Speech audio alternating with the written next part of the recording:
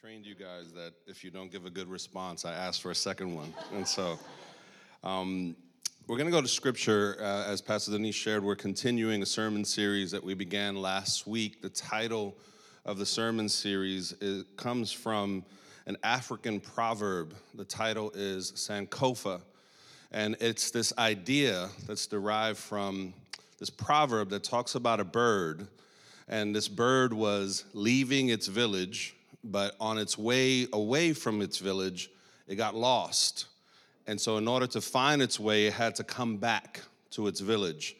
And they capture this idea of returning in order to move forward by this image of a bird that is looking backwards while it's moving forward. It's a strange image, but what it conveys is that this idea that often we can't move forward until we recover the past, until we understand where we've come from.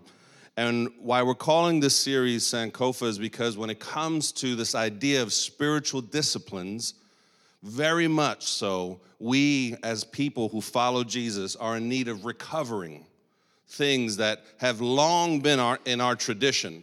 The things that we're talking about, whether it's fasting, what we're going to talk about today, these are not new and like modern ideas. Actually, they're ancient.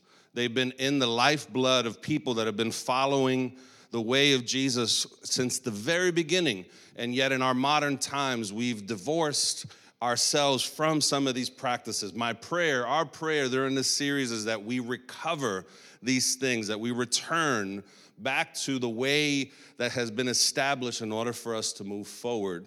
And today we're going to talk about something, a spiritual discipline, a practice, a call to obedience that I will confess is incredibly difficult for me. And so I ask for your prayers. I want to preach this as sincerely, as truthful as possible. This is probably one of my biggest struggles, what we're going to talk about today. We're going to go to Scripture. Genesis chapter 2, verse 1. It says this: "Thus the heavens and the earth were completed in all their vast array. By the seventh day, God had finished the work he had been doing. So on the seventh day, he rested from all his work. Then God blessed the seventh day and made it holy, because on it he rested from all the work of creating that he had done." We're going to talk today about Sabbath. Would you join me in prayer? Lord Jesus, thank you for this opportunity to gather with your people, to worship you, to seek you collectively. And thank you for the ways you're meeting us and speaking to us already. We pray, Lord, that you would fill our hearts with a sense of your presence. Teach us, speak to us from your word. Holy Spirit, glorify Jesus. Come, magnify Jesus. Give us hearts that understand the word of God. In Jesus' name we pray. Amen and amen. I remember a friend of mine who was a therapist. I got used to her because at first she was very unsettling because when she first began her practice, she would just kind of like read people. And we're like, hey, let's just hang out, don't diagnose us. But I remember this one moment where I was watching her talk with someone, and she was keenly, intently listening. And afterwards, she said a phrase that I never forgot. She said, "I'm trying to listen to understand who this person was pre-trauma." I thought that was a profound idea. Who are they before the trauma? And so in other words, who are they now in light of the trauma, but what was in place before the pain was introduced into their life?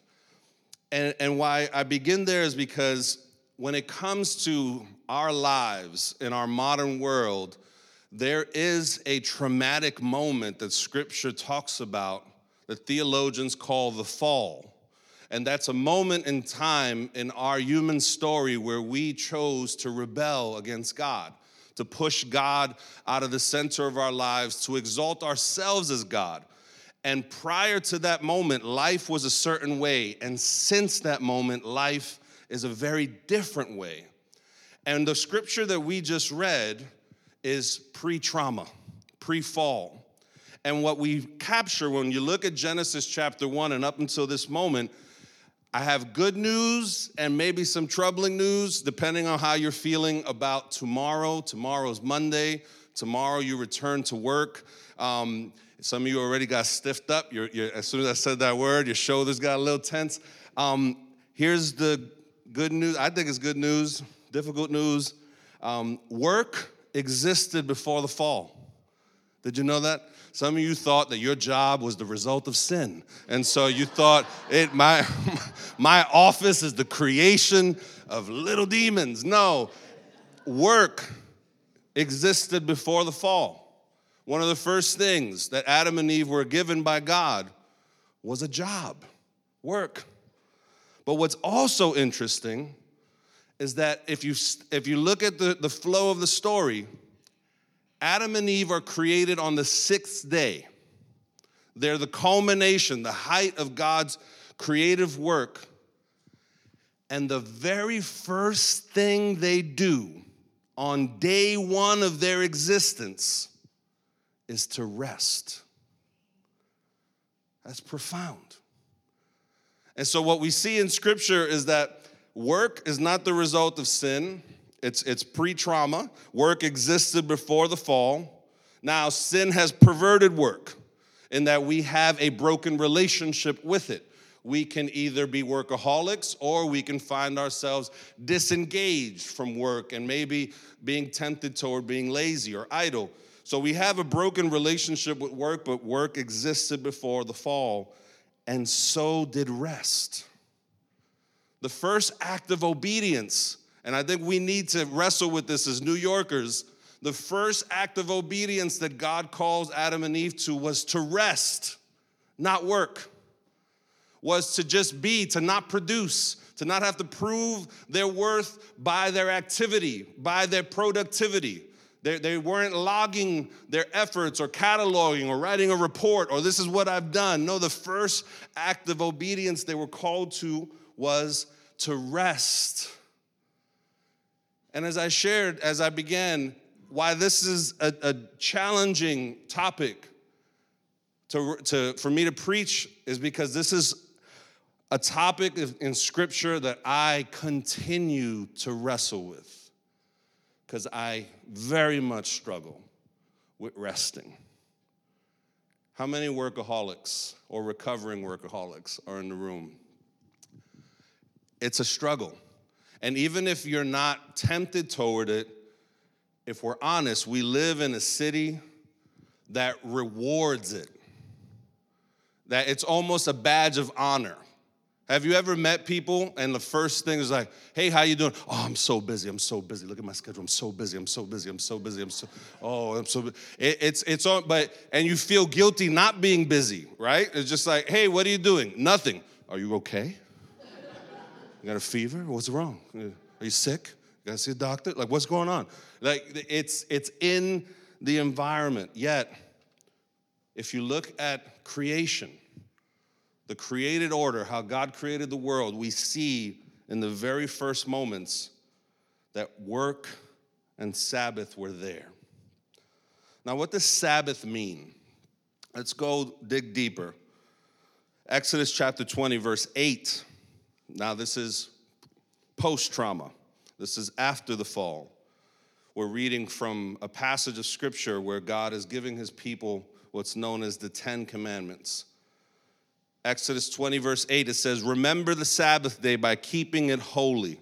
6 days you shall labor and do all your work, but the seventh day is a Sabbath. The seventh day is a Sabbath to the Lord your God. On it you shall not do any work, neither you nor your son or daughter, nor your male or female servant, nor your animals, nor any foreigner residing in your towns. For in 6 days the Lord made the heavens and the earth, the sea and all that is in them, but he rested on the seventh day. Therefore the Lord blessed the Sabbath day and made it holy. If we look at the created order, What our world is built on, the foundation of our world is built on this rhythm of working 6 days, resting 1. You know, I'm struggling to remember off the top, but there was there was a moment in the history of France where they advocated for a 10-day work week. I love your reaction. You're like, and so a 10-day work week. Big surprise, it did not fly over well. People resisted it. People said no. There's something about this rhythm that's built in, that we work and we rest. We rest and we work. It's built in to the very fabric of creation, this rhythm of resting every 7th day. But imagine, at this moment that we just read in Exodus, the people of God have just been freed from slavery, from hundreds of years, 400, of working every single day. There were no days off for slaves. And yet, at this moment, God is establishing this covenant with them through the 10 Commandments, and to former slaves who've been delivered from tireless toil, he tells them, you are being commanded to rest from your work. To people whose sole identity was to work, to accomplish something, he commands them to stop.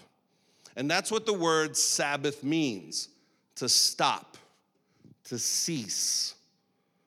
And so what we're seeing in Scripture is that the created order calls us to stop, to cease from work, to rest, to honor God in this way, to recognize that every week there is a 24-hour period that is to be regarded as sacred, as holy, as set apart. And it's amazing, and if you look in the beginning, in the creation account, God not only blesses animals and blesses days and blesses creation moments, he blesses time. And he blesses this 24-hour period and said, this is holy. So it's not just a regular 24-hour period. In other words, a Sabbath is not just a day off. A Sabbath is regarding a 24-hour period as holy, as sacred, as what I do during this time frame is completely other. I'm not just putting up my feet for the sake of putting up my feet. I'm not just not working for the sake of not working. I am doing my ceasing, my stopping is all from the intent of regarding God, of centering myself on God, of being a person who is deeply rooted in worshiping God. And it's profound.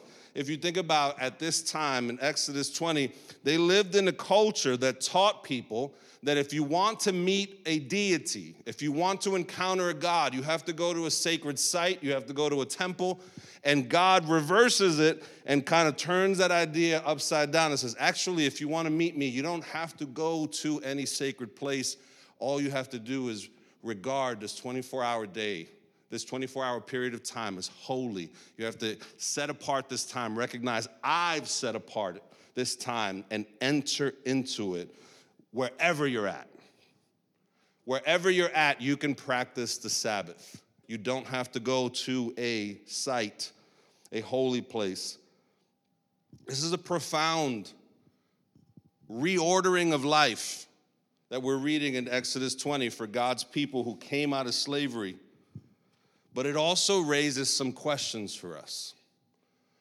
In my experience, Christians, we struggle with this concept for a lot of reasons. There's confusion as to what does it mean to practice the Sabbath? Do we have to practice the Sabbath? Is there legalism involved in it? What is it? Like, there's so many questions, so many struggles. And I think one of the things that comes up often is that we're actually asking the question, what is work? Because if on the Sabbath I'm supposed to cease from working, then we have to ask, what is work? And what's interesting about that question is that when we look at what Jesus did on Sabbath days, it actually makes that question even more interesting, because Jesus was seen on the Sabbath day to heal people. He healed on the Sabbath. And the religious leaders of his day had huge issues with that. They absolutely fought him over the fact that on the Sabbath day, he was appearing to be working while he healed people. There's another instance where he ate grain and bread that was only supposed to be reserved for the priests.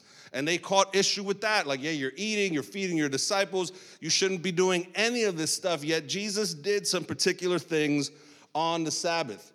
And so the question that if Sabbath is to stop, the other question we have to wrestle with is, what is work?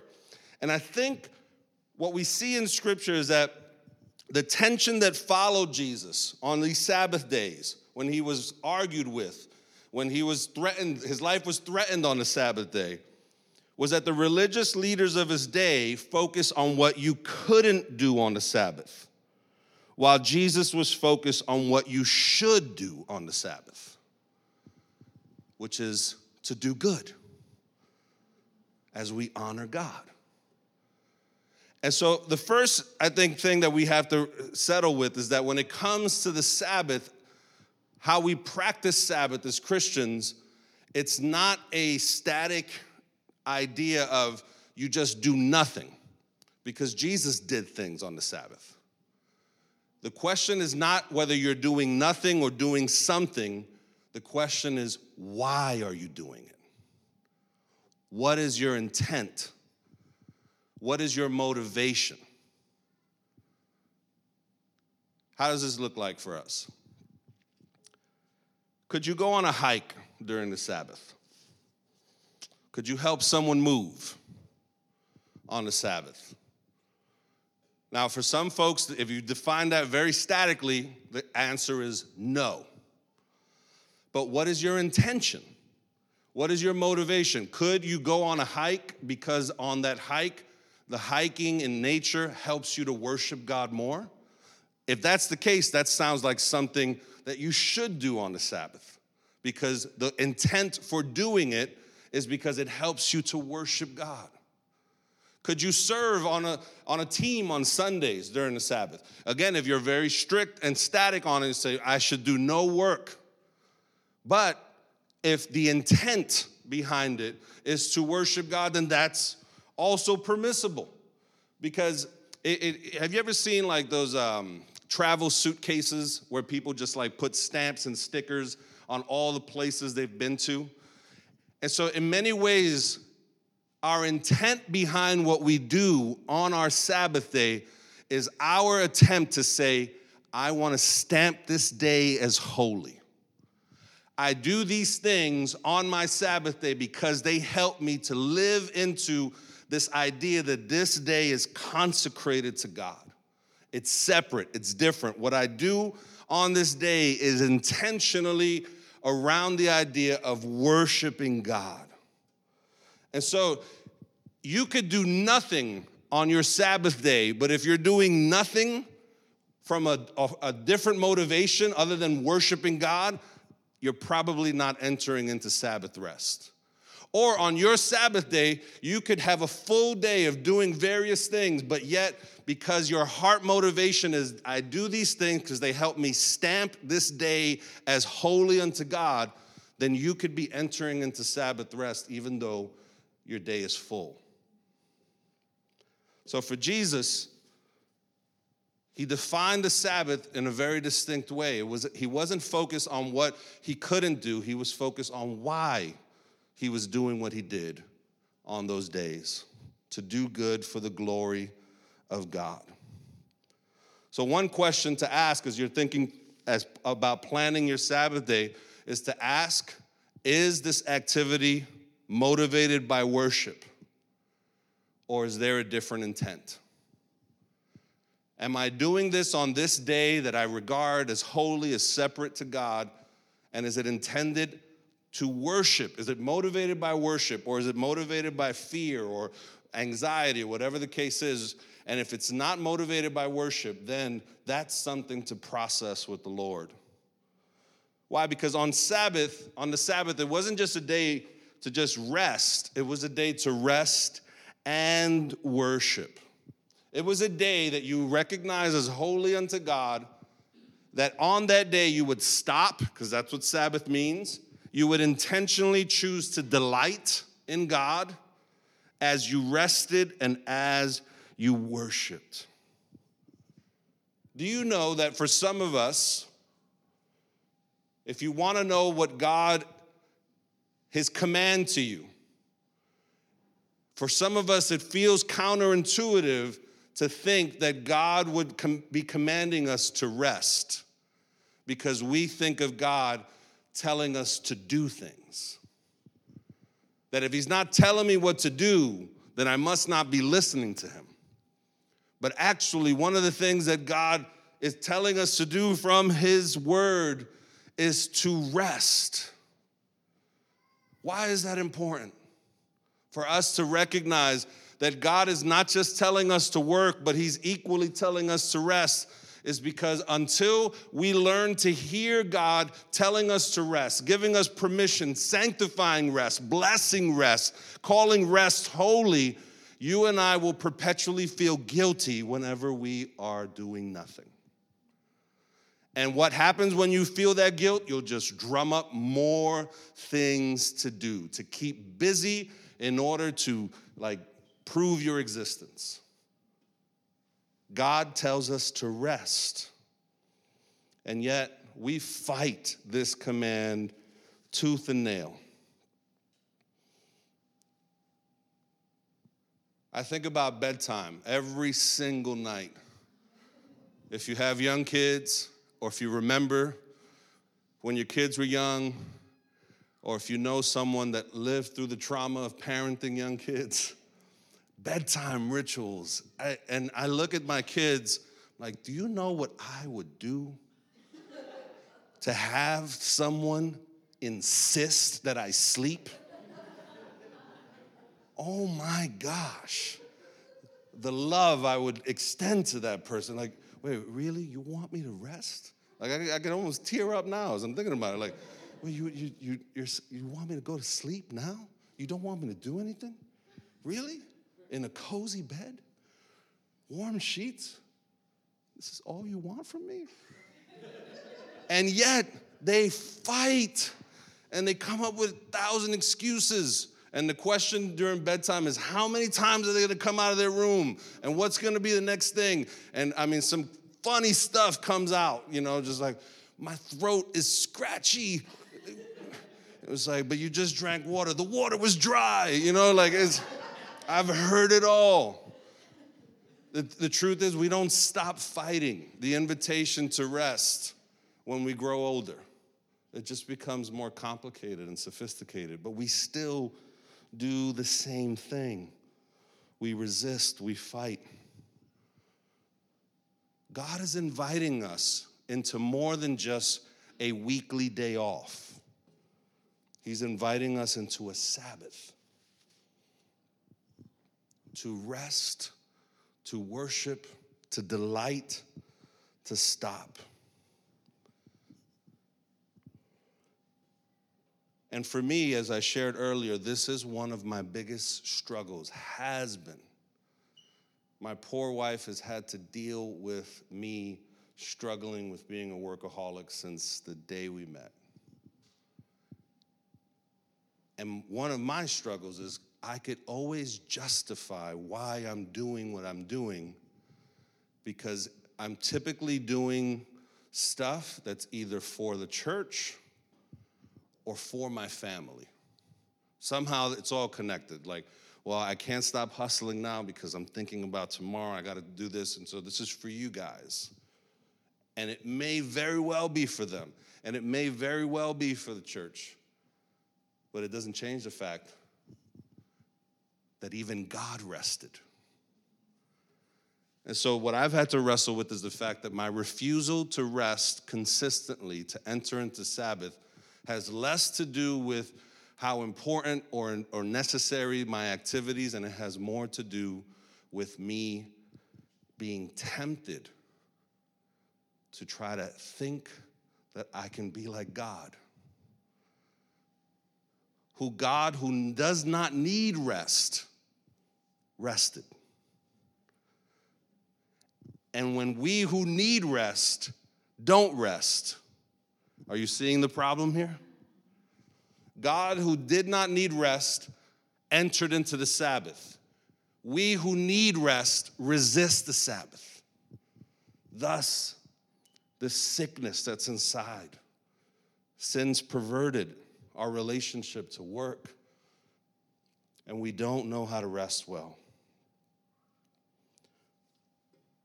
You know what's interesting about the Ten Commandments? When you look at all of the commandments there, Sabbath actually gives us a why. Like it says, you shall not murder, and it doesn't tell you why why it's a good idea to not murder. It doesn't tell you why it's a good idea to not lie. But God actually tells us why we should practice Sabbath. You know what's also interesting? If you look at the Ten Commandments, if we're talking about spiritual disciplines in this series, prayer doesn't make it on the Ten Commandments. Reading your Bible doesn't make it. We talked about fasting. Fasting doesn't make it. But Sabbath does. Sabbath is right there. God telling former slaves who found their sole identity in forced labor to rest. And for us, whose lives are very much defined by our work, what does it mean for God to tell us to rest? To observe this weekly call to stop, to delight, to rest, to worship. In a world that says you have no identity apart from what you do. That who are you if you're not accumulating more, if your schedule isn't teeming with stuff? What the Sabbath becomes for us is an act of resistance. Every single week, you and I get to protest against the pressures of this world and say, I won't be defined by work alone. I won't be defined by what I do and what I produce. I'm actually going to be defined not by what I do, but whose I am. That I belong to God. That my life is tethered and centered in worshiping God. And so every time you and I resist the narrative of working nonstop and never resting, but actually say, no, I'm going to pause, I'm going to stop, and I'm going to engage in a day that's devoted to this practice of cultivating my heart in nearness and love toward God, you and I resist the pressure, the story that our world tries to tell us that unless you're doing something, you're not worth something. Sabbath is an act of resistance that you and I get to enter into. And it's a powerful act of resistance because it screams of the good news of Jesus. If the good news of Jesus is that you don't have to do anything to earn God's love, you don't have to perform in order to earn your seat at his table, that you are loved, that you are chosen, that you've been sought after, that he has come to you in redeeming love, and it's irrespective of what you do, you don't have to earn this. There's a day that parallels that message very strongly, and it's the Sabbath. It's a day that says you didn't have to work in order to earn this day. You know that God doesn't say you have to earn the Sabbath. You don't have to kill yourself for 6 days and be like, I deserve this. No, it is for people that have incomplete task lists. It's for people that didn't get to everything. It's for folks that feel like you're not measuring up. The Sabbath is a call that awaits us every single week to pause and to say, I'm yours. And I'm not defined by what I do. You're not measuring me in that way.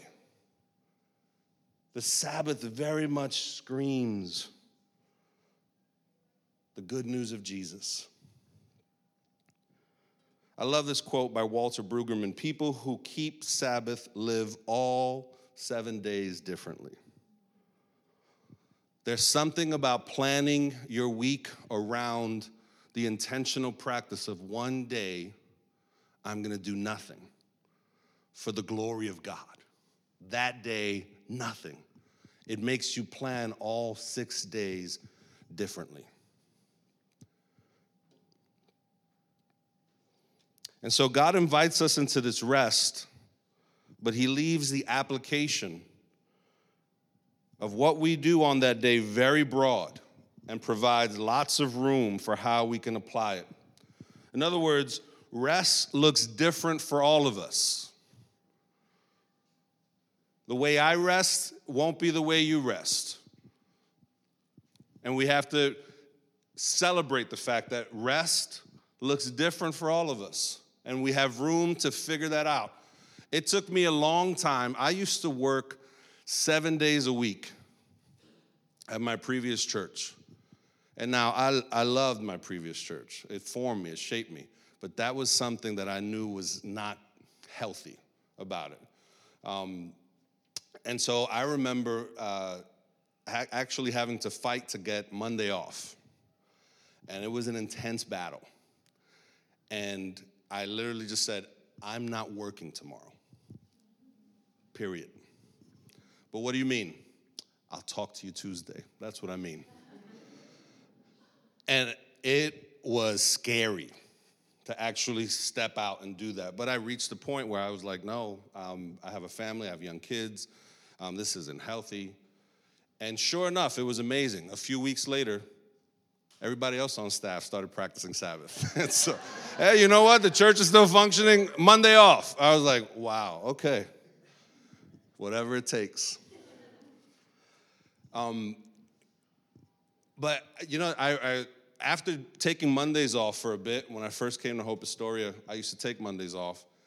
There was something that didn't feel quite right for me in that Sunday was a real intense day, and then I'd shut the engine off on Monday, and I'm a mess. I'm tired, I'm groggy, and that's the day in that state I'm going to try to be present to God, present to my family. My family was getting crumbs from me. I'm just like, oh, that's nice. Yeah, I'm just so tired. And so I was recognizing, like, this doesn't feel worshipful. This doesn't feel restful. Doesn't feel like anybody's winning. And so I shifted my work week. And so my work week is from Sunday to Thursday. And so what I try to do is I try to make sure on the weekends that there's a day that I make room for soccer, for stuff with the kids, stuff that's needed at home, bills, etc. But then there's one day, and it floats. Sometimes it's Friday, sometimes it's Saturday, where there's one day where that day intentionally I am doing nothing. No emails, no nothing. And I'm telling you, my wife can attest, it's hard for me. Because I can always find something to do. There's always something that feels left undone. It's really hard. Yet, I can tell you when I have a successful Sabbath, I'm a different person. The rest of the week is amazing. Every other day is lived with greater intentionality. So what I found, I'm pretty boring. This is stuff that gives me rest. I like to watch documentaries. I like to plan to cook some type of an elaborate meal on Sabbath, something that takes time. It just relaxes me to kind of do stuff with my hands. I try to play video games with especially Michael, because he's the one that really still wants to play video games. Luke, that train has left the platform. And if I can, I try to just get to bed as early as possible, just so I could get some rest. Naps, that's a thing of ancient history. I don't remember the last time I took a nap. Probably 13 years ago when Alexa was born. That's some of the stuff I figured out. There's room for you to figure out what Sabbath looks like for you. There's been times during my Sabbath day where I led like a preaching training. I did it not so long ago. It was for like 30 pastors in the Dominican Republic over Zoom. it was super restful. Like, that sounds like work. No, Jesus healed on the Sabbath. That was not work for me. That was delight. I had a blast. There's flexibility. There's room. And so I don't want us to walk away thinking that Sabbath is this static thing. The questions to ask is, what can I do during this day that tethers my heart strongly to God? And so for some folks, the reason why they serve on a Sunday is because that tethers their heart to God. For some folks, why they go on hikes, why they do all these sorts of things, that's what helps them to strengthen their communion with God. So the focus is not what you shouldn't do. The focus is on what you should do, because you do those things from the intent of these activities help me to worship. They bring me to a place of rest. Why are we talking about this in this series? Because this is a discipline, a practice that we desperately need to recover. In my experience, you can't violate the Sabbath for too long without repercussions. It will catch up to you. And what a lot of times, if you're like me, what a lot of folks tend to do is they almost like, there's that vacation will fix it all syndrome. That's very prevalent in our country. You work hard, you don't have any boundaries, you don't rest enough, but that week and a half, that week, whatever, that's gonna solve it all. But it doesn't. What's the spiritual version of vacations will fix it all? The spiritual version is go to some prayer meetings, just read some scripture, a lot of scripture here and there. And, I'm going to go to extended worship and prayer a couple times this year. And, I'm going to serve. I'm going to be in small group. And we do all these things thinking that will somehow fix our continuous violation of the call to Sabbath. And it won't. There's something about you and I intentionally looking at our week and saying, I'm going to honor God this day. That is transformative. My prayer, as the worship team comes forward, is that what would it look like for us as a community? I want you to imagine, what would it look like for us as a church to collectively honor this invitation from God to rest, to worship Him, to delight, to cease from what we're doing? Imagine us being the most rested people in New York. Imagine a community that's not defined by our activity and our productivity, but we, on a weekly basis, are powerfully reminded that it's not what I do that determines my value. That I serve a God who loves me so much that He calls me to rest. And when I rest, He showers me with His love when I'm doing nothing. The Sabbath is a weekly reminder of what the gospel declares to us, that God will love us, He will meet us, He will be kind toward us, His love will be extended toward us, even when we're not doing anything that we believe would merit that. Imagine if that shapes us. I picture a day in the future where we're hanging out together and we're able to help diagnose where we're at spiritually and say, hey, I think you need to practice Sabbath. It sounds like you're not resting. I picture a day where you and I won't boast like we get tempted to boast in New York City with how busy we are, but actually we glory in how rested we are. Our city needs that.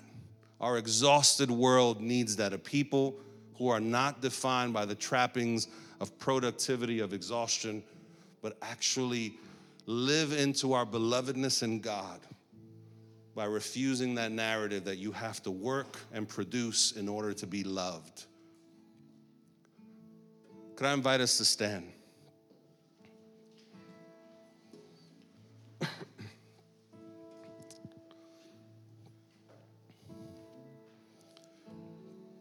Jesus, I know there's a lot for us to process. This is not just a warm idea. We have to change things in our lives in order for us to practice this. And we need your help. We need you to speak. We need you to guide. So, Father, we invite you to reorient our lives in this way. We want to be a community that's tethered to your love powerfully, intentionally. So, Lord, meet us. Give us wisdom. Help us to obey this command to rest, to worship, to delight, to cease from what we're doing to the glory of God. Let's worship together.